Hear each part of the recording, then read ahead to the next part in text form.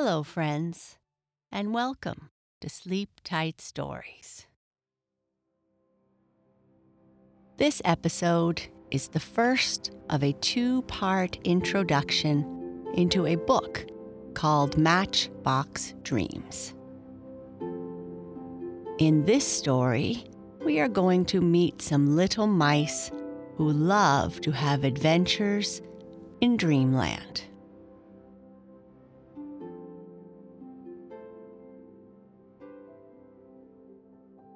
Matchbox Dreams, written by Douglas Schwartz. Chapter 1: The Introduction of Harper, Remy, and Millie.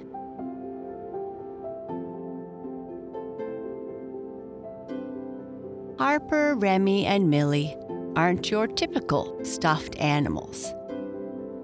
They possess the ability to come alive in dreamland. Oh yes, dreamland is real. It exists in your mind, but it only comes alive when you are sleeping. Just like how the night is never around during the day, dreamland is only around when you are sleeping. So, what about daydreaming, you might ask? Or what about pretend play? Well, Harper, Remy, and Millie love to be with you when you are daydreaming or pretending. But they will just look and act like all your other stuffed animals and toys.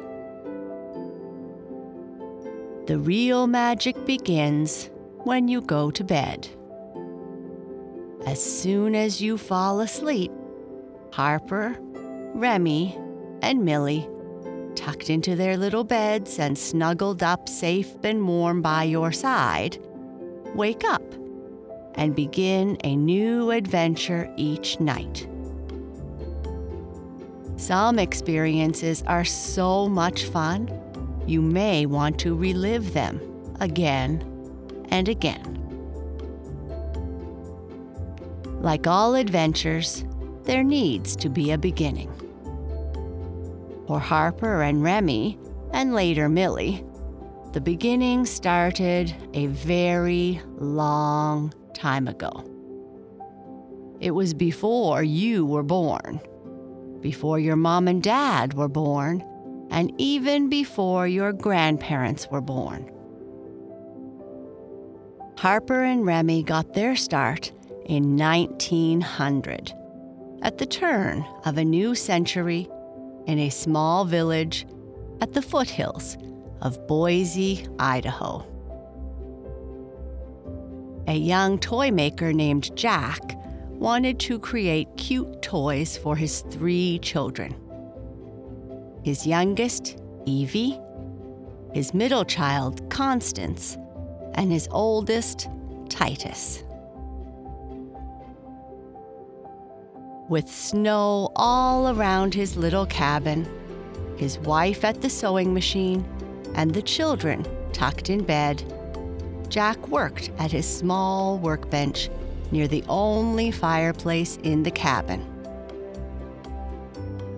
Jack was sketching animals, which he and his wife could make as toys and sell at the store he worked at.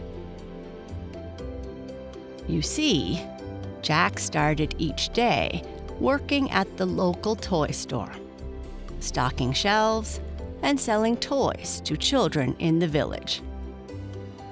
Each night, he would remember the expressions on the children's faces when they received their new toys.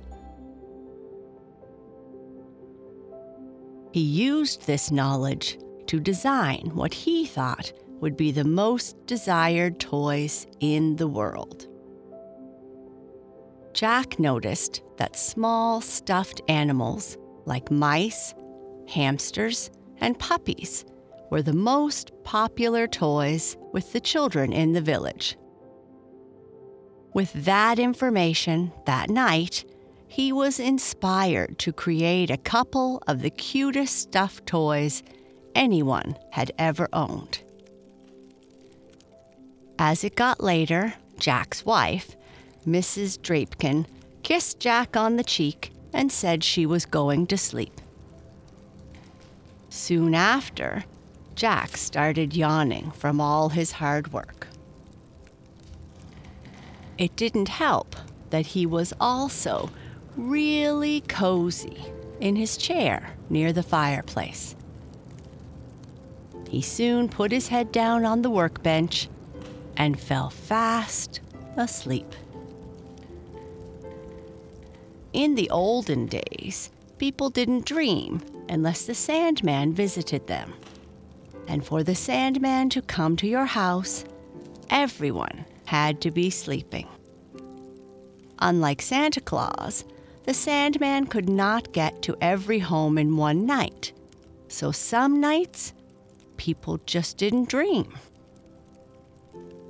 With everyone in the Drapekin house fast asleep and the Sandman being in Idaho, he stopped by to sprinkle dream dust on each member of the family. When he got to Jack, he looked at the cute mice Jack had drawn on his sketch pad, and he accidentally spilled dream dust on the drawings. Later that night, Jack had a most colorful dream, like the kind he used to have as a kid. He dreamt he was in Dreamland, and he was being shown around by the two mice he had drawn in his sketch pad. Harper, one of the mice, came up to Jack and said, "Hi, I am Harper, and this is my sister Remy."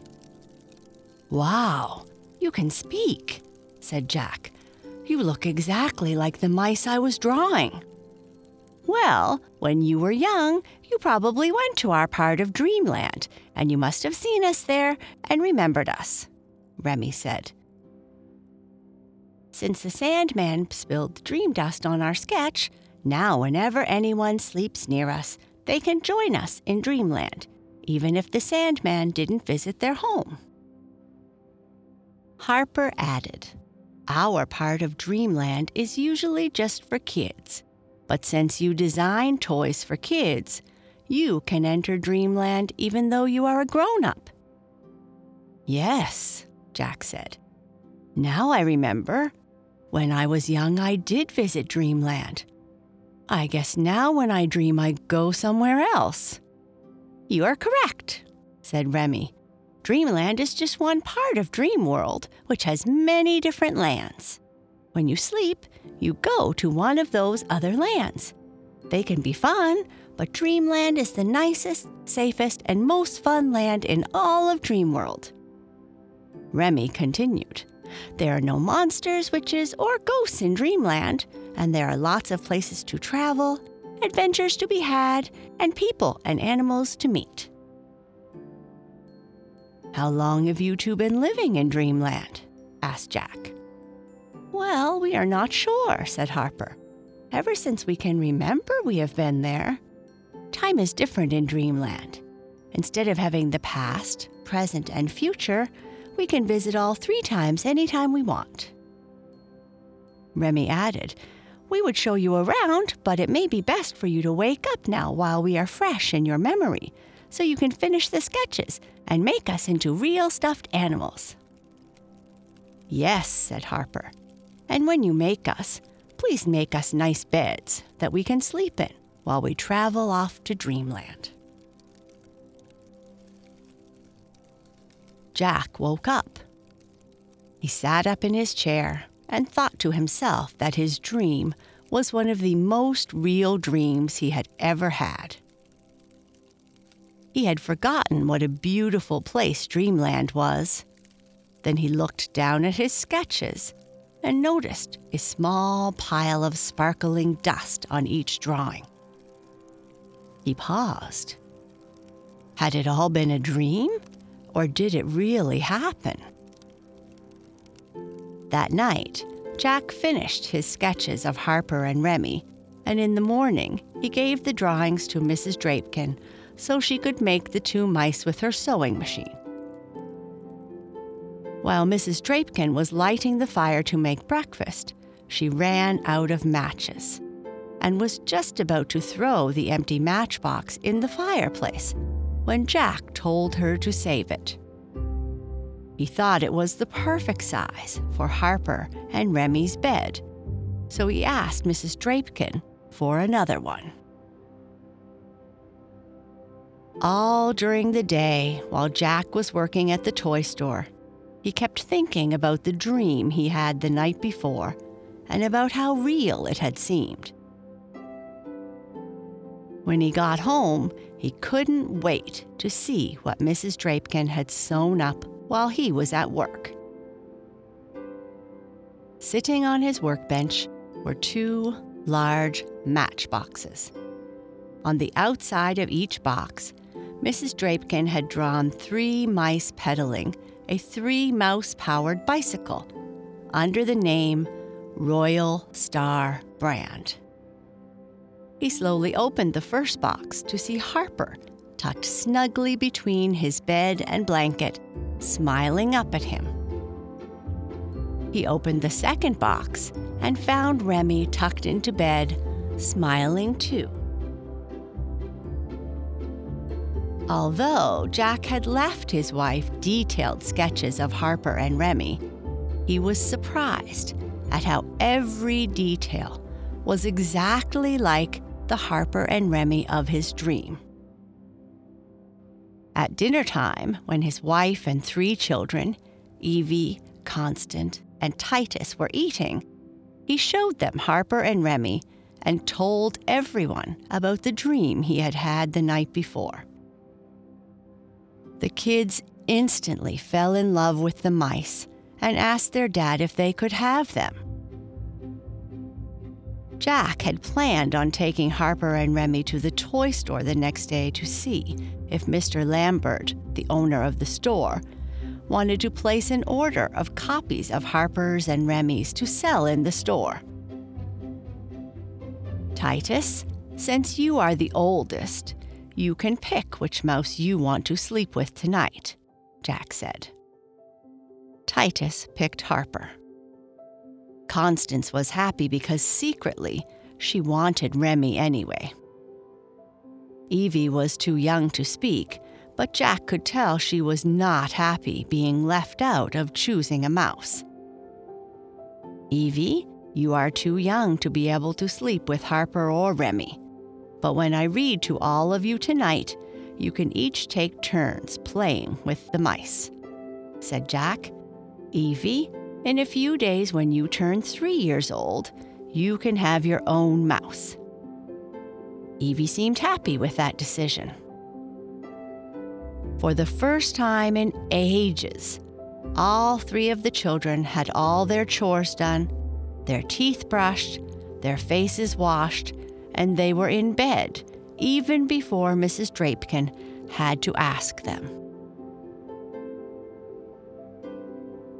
It was the Drapekin family tradition to gather all the children together in one bed and for Jack to tell a story each evening. Most of the time, he would make up stories based around the stuffed animals in the toy store. This evening, Jack told them about his trip to Dreamland and how he met Harper and Remy. He also told them what Remy had said. If the mice were tucked up into their little matchboxes and sleeping near you at night, you could enter Dreamland anytime, even if the Sandman had not sprinkled dream dust on you. Constance and Titus could not wait to fall asleep so they could start dreaming. Right after Jack told them a story, both children said they were tired and ready for bed. Constance took Remy to her bedroom and Titus took Harper to his. Poor Evie didn't have a new mouse to sleep with, so when Jack tucked her into her crib, she snuggled up to her old stuffed hamster doll that Jack called Mr. Hamster. And after everyone was tucked into bed, Jack went and sat by the fireplace with Mrs. Drapekin.